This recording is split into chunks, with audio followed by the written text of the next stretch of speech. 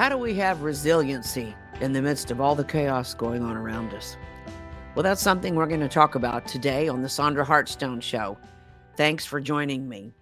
You know, millions of us have endured almost 3 years of grief and anxiety, isolation, really just rolling trauma.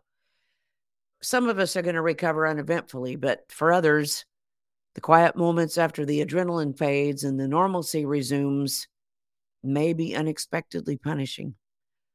When we finally get a chance to exhale, our breaths may emerge as sighs. You know, people put their heads down and they do what they have to do. Laura Lipsky, who's the founder and director of the Trauma Stewardship Institute, said, people put their heads down and do what they have to do. But suddenly, when there's an opening, all these feelings come up. And as hard as the initial trauma is, she says, it's the aftermath that destroys people.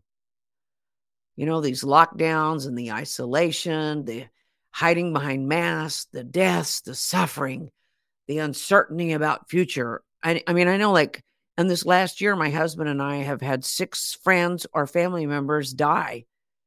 And unfortunately, most of them have been by suicide. And I'm talking about the people dying are like in their 40s, 50s, young people, some even younger than that.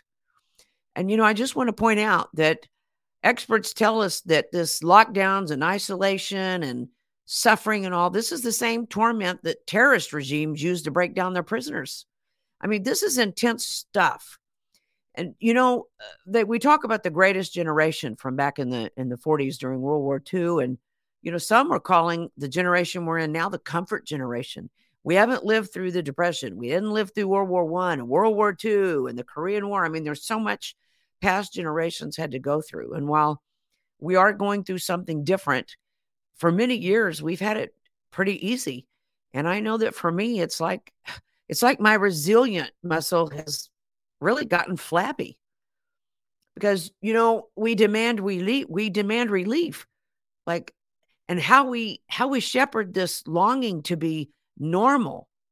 It's crucial to our identity and to the true life of our heart and how we listen to it, but also guide it in the right or wrong directions. This is going to determine our fate.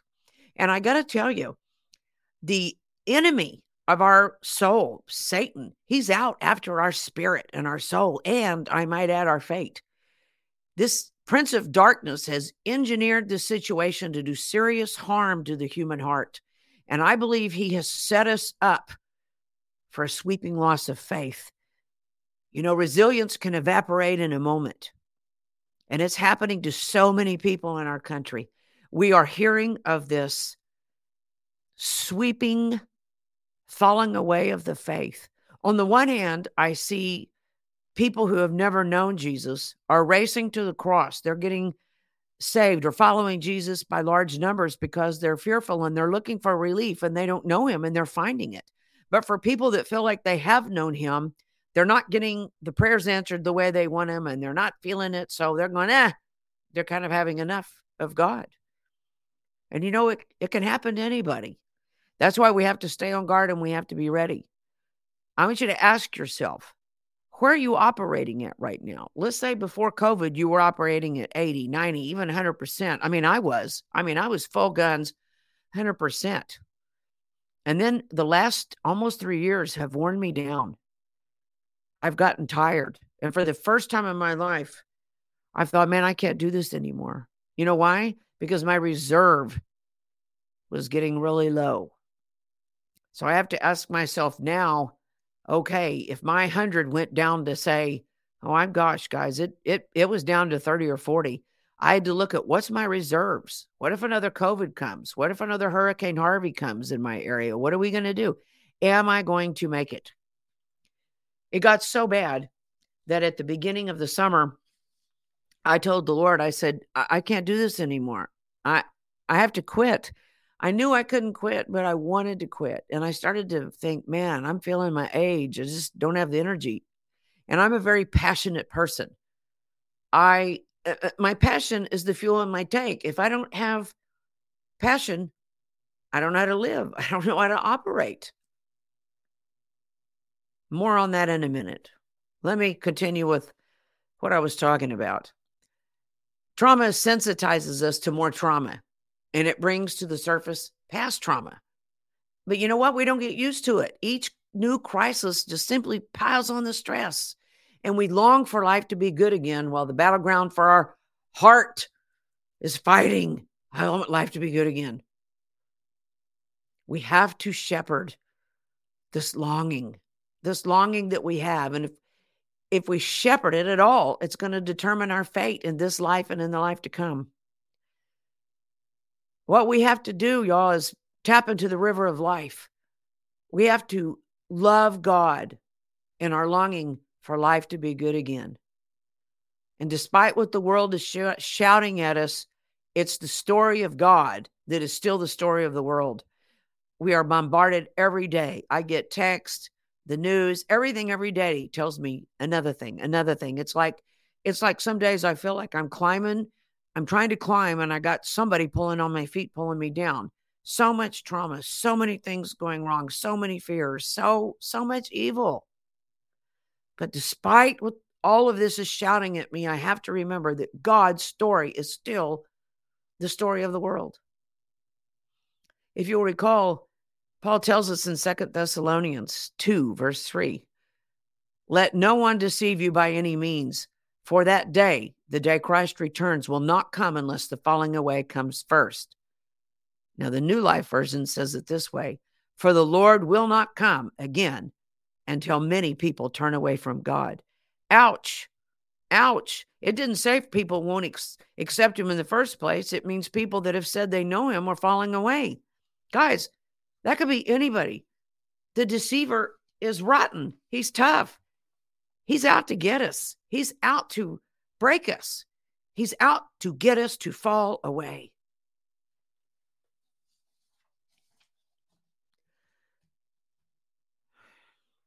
The pandemic revealed many things about us and our world.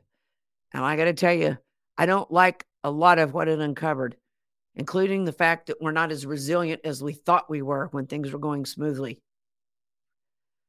Falling away is indeed sweeping the earth.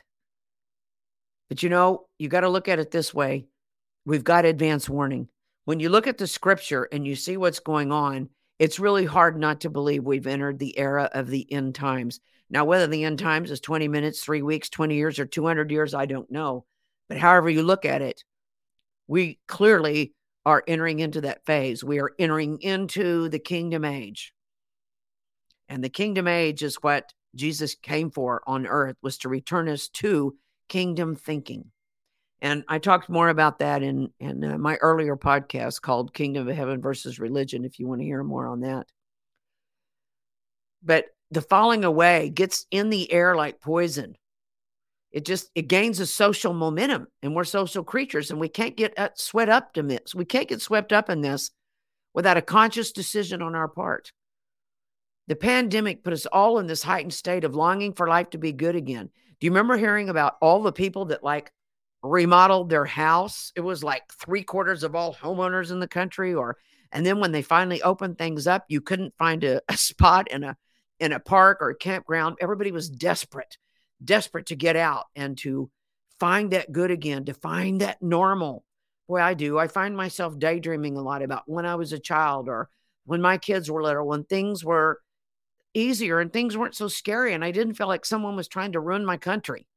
You know, we all rushed out to make that happen in some way, shape, or form.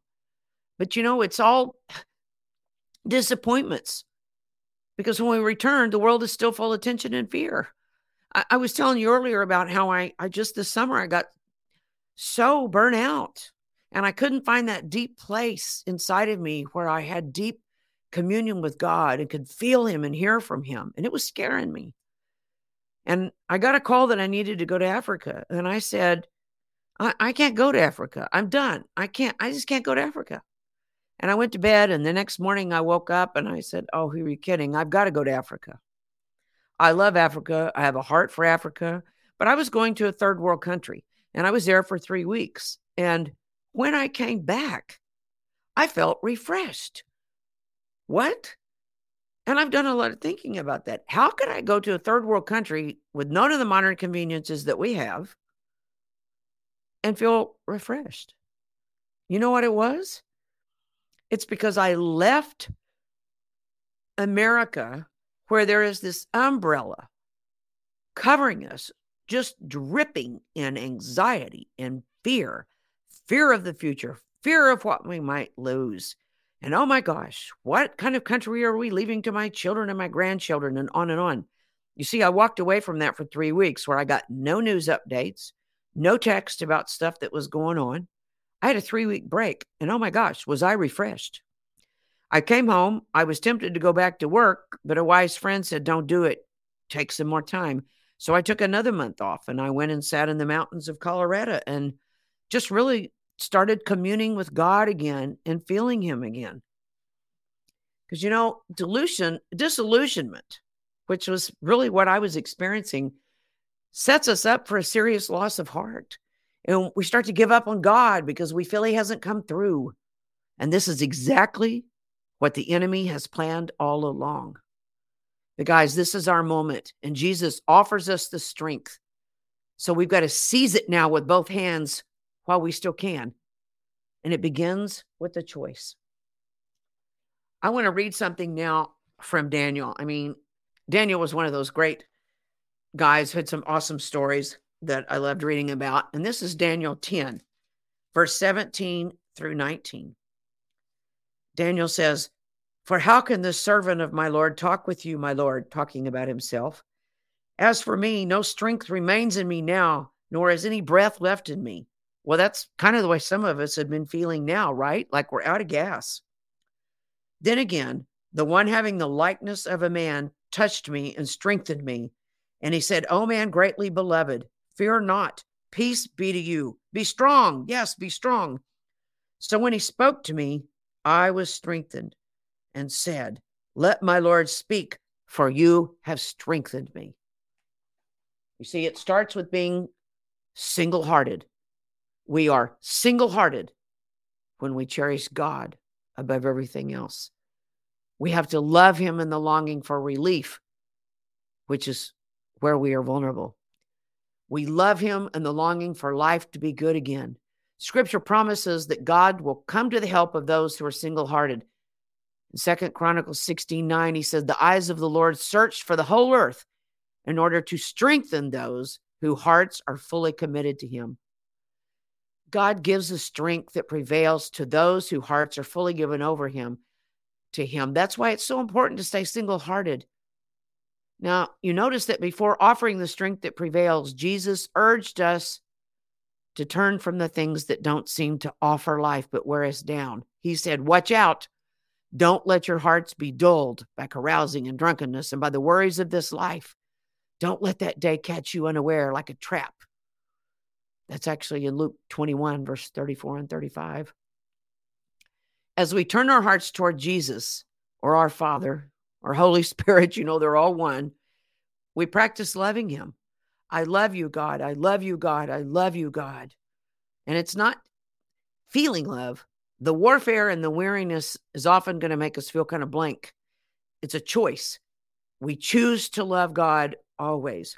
You know, this weekend I had to drive. I had an 1.5 hour drive somewhere, and I put on the song, I love you, Lord.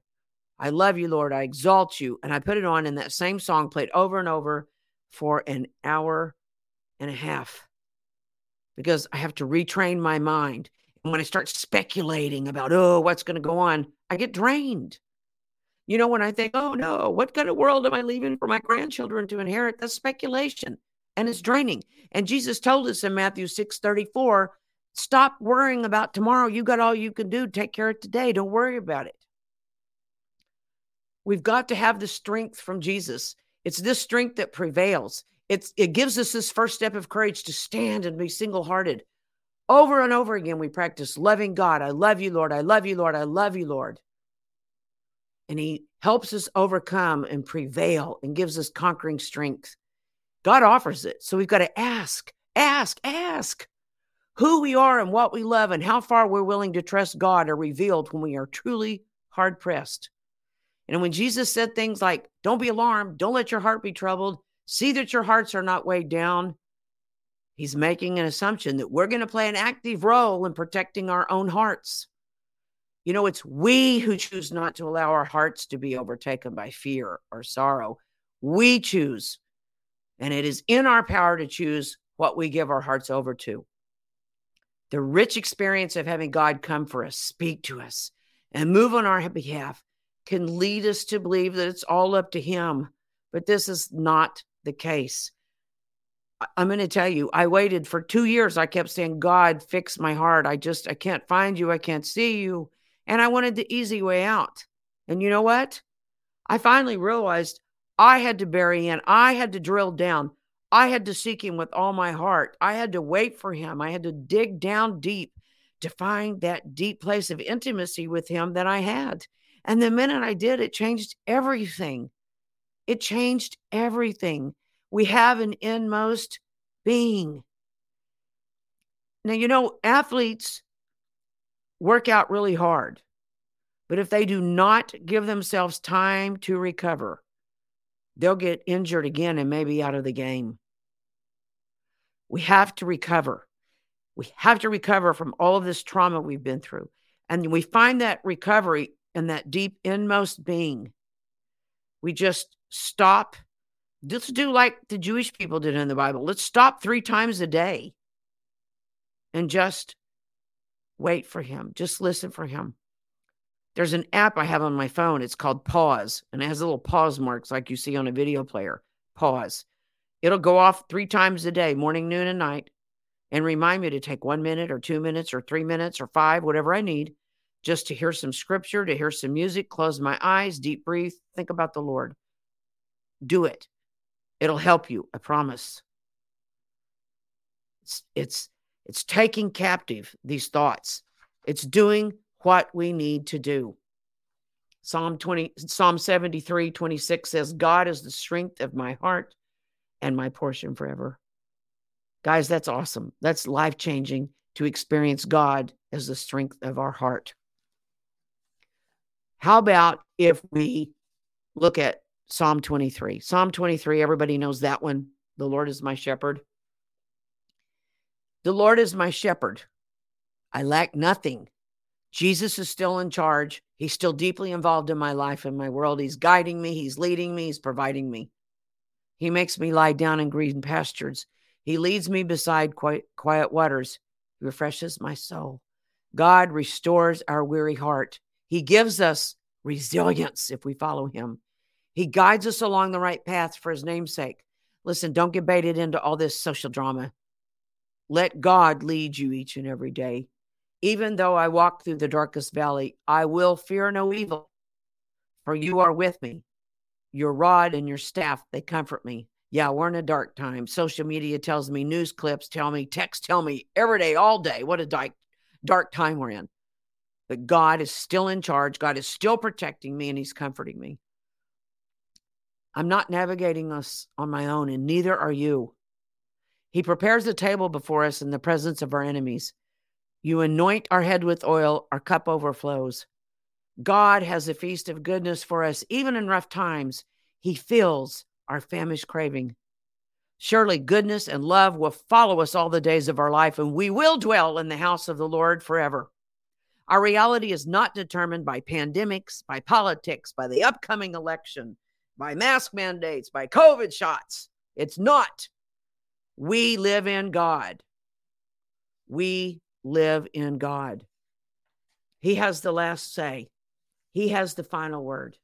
He prevails. Are you with me? Well, I think you get the point. I just want to encourage you to drill down deep. Find that place in Christ. Close your eyes right now. Take a deep breath.